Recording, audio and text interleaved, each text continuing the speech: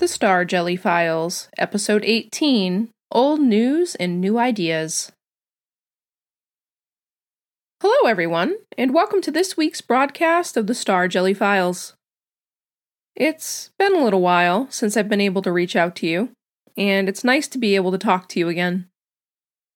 The past few broadcasts have been from Opal, Hum, and Vi, all of who have hacked into my communication system. I don't hold that against them, I know they had to, but it did make things a little more complex for me to get a message out to you, or out to them, for that matter. Opal, Bert, and Hum are just fine. They are still on that planet they were last trapped on, talking to the light beings that live there. They still have some negotiating to do before they'll be allowed to leave. Although, to be honest, I'll probably have to stop there to be able to help them do that. Vi, Link, and Fall are still trapped in an unknown universe with another set of light beings. In reality, all of them are trapped in the same problem. Trapped with a grouping of beings that want to learn more and want to be part of what's going on. But they don't remember them. In Vi's letter to you, or Vi's broadcast anyway, she mentioned that I knew who these light beings were. And that is true. I do know who they are. This probably sounds cliché, or a little too fictional, but these beings are very ancient.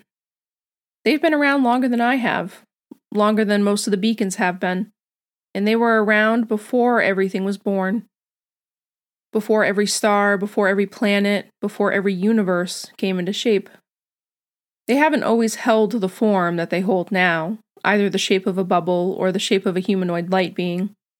Their shape changes over time as they evolve and change and learn. But they have always remained in the loop, per se, with what's going on in the multiverse. As a grouping of them mentioned, they don't always like to be involved, they prefer to observe. But with what's going on with Chester, or at least was going on with Chester, I think they felt compelled to get involved. That's another interesting fact to consider. That a grouping of these light beings is also holding Chester captive. That's a twist I didn't expect as these things played out. I heard the broadcast from Opal and Hum and Vi while still on the moon base in the Milky Way galaxy. I was working with the council to think of our next steps for approaching Chester when those broadcasts came in. I must say that it's changed our plans a little bit. We're no longer planning to confront Chester. Of course, there's not really a reason to now. He's being held in place by the light beings, so the urgency of getting there has lessened significantly.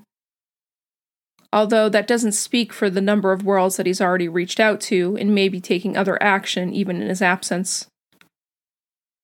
At this point, things have gotten a little more complicated than they were when we last talked, a little less formal, per se. Now that the light beings are reaching out, the council at the moon base is far more interested in who these light beings are than dealing with Chester. They still acknowledge that Chester is a threat, still acknowledge that we need to do something to make sure he doesn't upset the vibrational changes of the universe. Yet, they're also extremely interested in who these ancient beings are. Most of the council members on the moon base have never met these beings or even heard of them. Something that's important to understand is that these light beings that wander the universe, or the multiverse depending on who they are, haven't made an effort to really be known in a very long time. They've spent a significant amount of their time trying to become hidden so that they can do their work in peace. You see, these beings work with the very fabric of time and space and everything, really. There aren't a lot of human words that I can use to describe the work that these beings do. Remember when I talked about how the universe is made up of vibrations, and these vibrations change over time? These light beings maneuver these vibrations to create new things, so new planets, new worlds, new stars, new everythings, really. And I've never talked about them because they don't want to be talked about. They aren't exactly a secret. They're an open secret if you do enough research and try to find out who they are. But they trust a certain few of us to actually talk to and learn from and communicate with. I am one of those beings. I haven't until now been compelled to talk about these light beings for a couple different reasons. One of which is I didn't want to reveal their existence to the rest of the beacons. To reveal our existence to the rest of the beacons.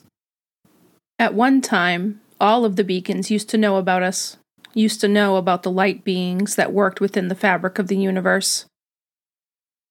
But a few things happened, and it was decided that that knowledge would be removed to everyone's benefit. I had the opportunity, when I became head beacon, to reveal that knowledge again, to bring back that history into our minds. I decided not to. Beyond this broadcast going out, there's additional information about these beings that I have to decide if I can share or want to share. The initial reason that I didn't share their existence with the beacons or the universal councils is for two main reasons. The first is that, on many levels, the universe and the multiverse has moved past that level of knowledge. There are very few worlds now that consider the creation or manipulation of space. They study what exists in space, they study what's already there, and some of them theorize about how everything got there. But many worlds are not open enough to consider how those things were created by other living beings. So that's a hard topic to bring up. The second reason that I haven't brought this up before to the other beacons is that when the last opportunity was presented to me, it was right on the heels of Chester's last war. It didn't seem like an opportune time to introduce them to the existence of a grouping of beings that could be viewed as all-powerful. That doesn't mean we are all-powerful, or they are. It just means they could be perceived that way. So I've kept their existence a secret. Well, until now, anyway. They've made the decision that they no longer want to be a secret. So I guess we'll roll with that. So, who are these light beings? I mentioned they were ancient. I mentioned they were beings that have been around since the beginning of everything. But there's so much more than that. They don't spend all of their time simply floating about space as energy balls, or creating things, or working on their projects. They also spend a lot of time visiting a lot of different worlds. They have a thirst for knowledge and experience that sends them around the multiverse. They want to know everyone. They want to get to know every place. Part of that is because they want to improve upon what they're building. But the other part is they genuinely just want to experience everything. So I'm not surprised that they've stopped Chester on his current campaign to start a war. I'm not surprised that they called him forth to question him. The question now is, how will things move forward? The Universal Councils can no longer simply look at Chester's war and decide about what needs to be done on a physical level. We now need to look at the metaphysical level, the non-corporeal level, and really take a hard look at what else is out there and how do we want to get to know them. Introducing planets and universes to ancient beings is quite an undertaking. Just a normal introduction between two planets that have never seen each other, who have never known each other, or at least known that beings lived on those planets, is a huge undertaking. Never mind introducing a planet to a type of being they've never thought could exist. So the Council on the Moon Base has shifted gears. We're now working on the planning phases for introducing the light beings to our council. That is not to say that we haven't worked with types of light beings before. There are beings from multiple worlds that aren't corporeal, that are just beams of light or balls of light, but they're a little bit different. They don't travel the stars in the same way. They exist in their own space, for the most part. These light beings that I'm talking about now, the ones that are existing in their own space and time, are made of something a little bit different. Not in terms of physical makeup. They're still made of stardust like the rest of us. But there's something more about them that's a little hard to explain. Our main goal now is to figure out how to introduce these light beings into the workings of our council, to invite their feedback if they wish to share it, and for me, to rescue Hum and Vi and everybody else. I also need to decide if I'll rescue Chester, or if I'll leave him where he is. I think I'll probably have to rescue him eventually, but for right now, at least he's not causing any more trouble. We also need to look at how these light beings are going to interact with the vibrations of the universe. They create very, very big waves. And now that they're awake and present in the work that we're doing, we'll need to compensate for that. I think it'll be okay, though. They can help us work through that. Let me be clear, though. Even though our focus is shifted to working with these ancient light beings and introducing us back into the universe, we do still think Chester's a threat. I have an inkling that he let himself be captured, that he wasn't playing bait for the Spiral Galaxy, but for these ancient light beings. I think it's very likely that he learned about our existence on some world and took that knowledge to his advantage to be able to talk to us or to go to our home. I don't think he really knows what he's getting into, though, so it'll be interesting to see how this plays out. I don't think it'll be as easy to escape as he thinks it might be. In terms of the rest of the beacons, in their lost memories, I could simply restore them. That's a decision I haven't made yet. There are some benefits to letting them remember the times before that were blocked out. But it was also a bit of a gift to them to erase some of those memories. Not all of the beacons had their memories erased.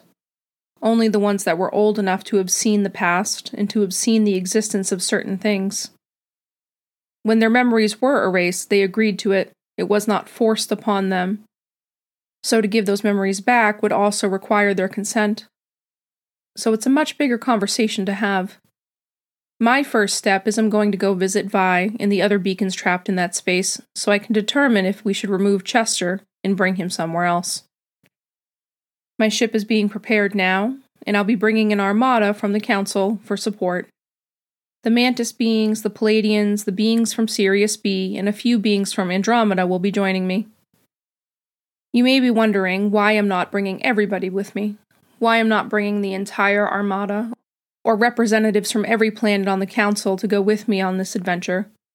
Well, the simple reason is, this isn't the only thing that's happening right now.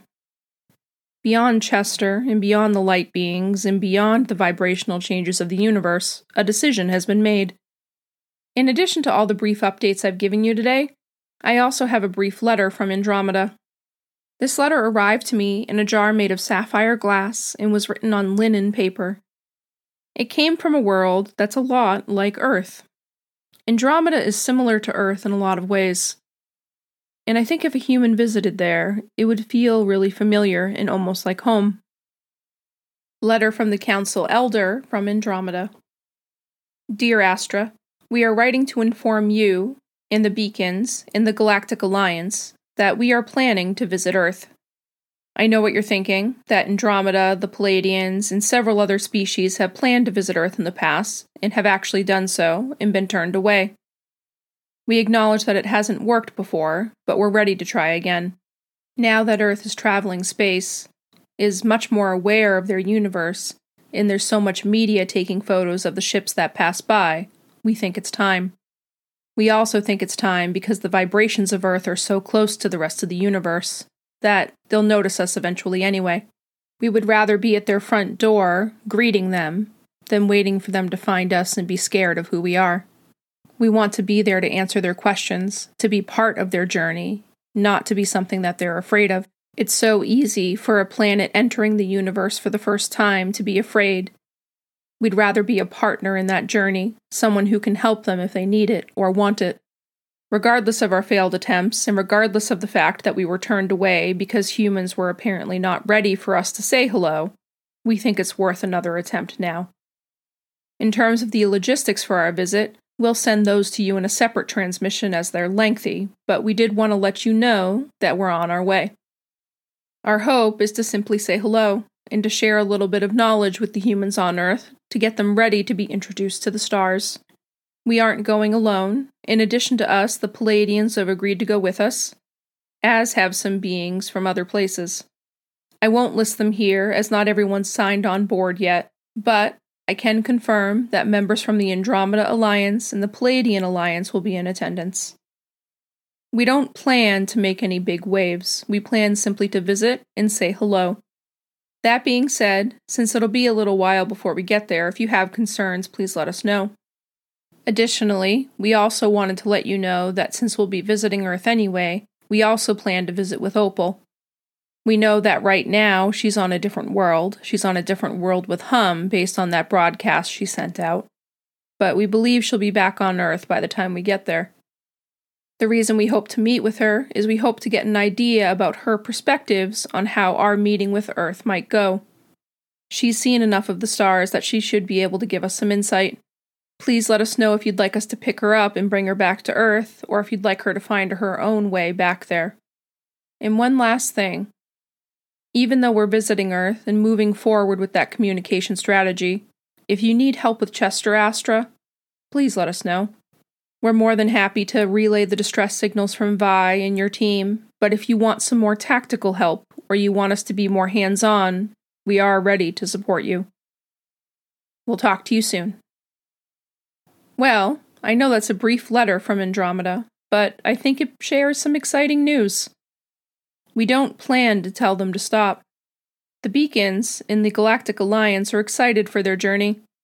We also agree that it's time that Earth is looped in and starts to meet their neighbors.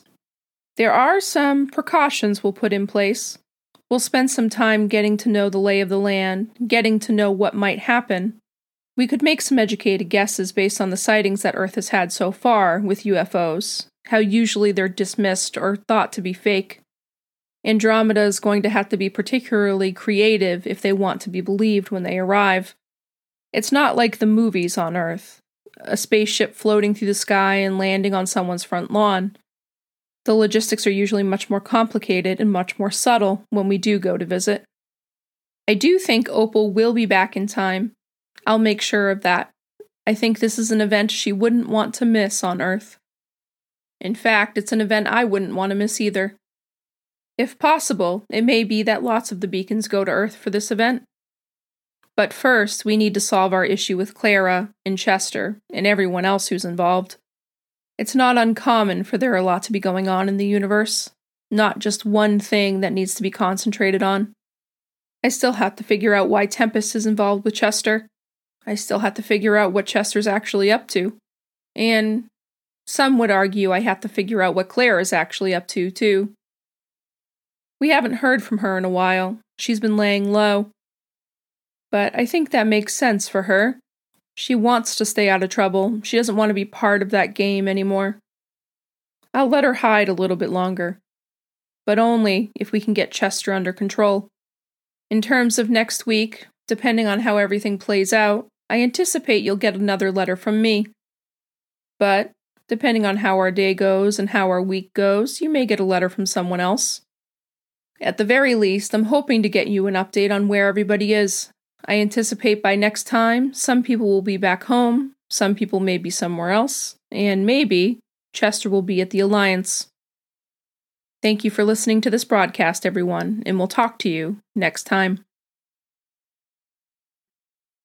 Thank you for listening to this episode of the Star Jelly Files podcast. I hope you enjoyed this episode and that you are having a great day. The Star Jelly Files is written, produced, voice acted, and created by me, Elizabeth Hamblett. If you would like to support the podcast and gain access to bonus content, check out my Patreon at www.patreon.com/starjellyfiles. If you would like to learn more about the podcast or visit our merch store, check us out at www.starjellyfiles.com. The links are also in the description.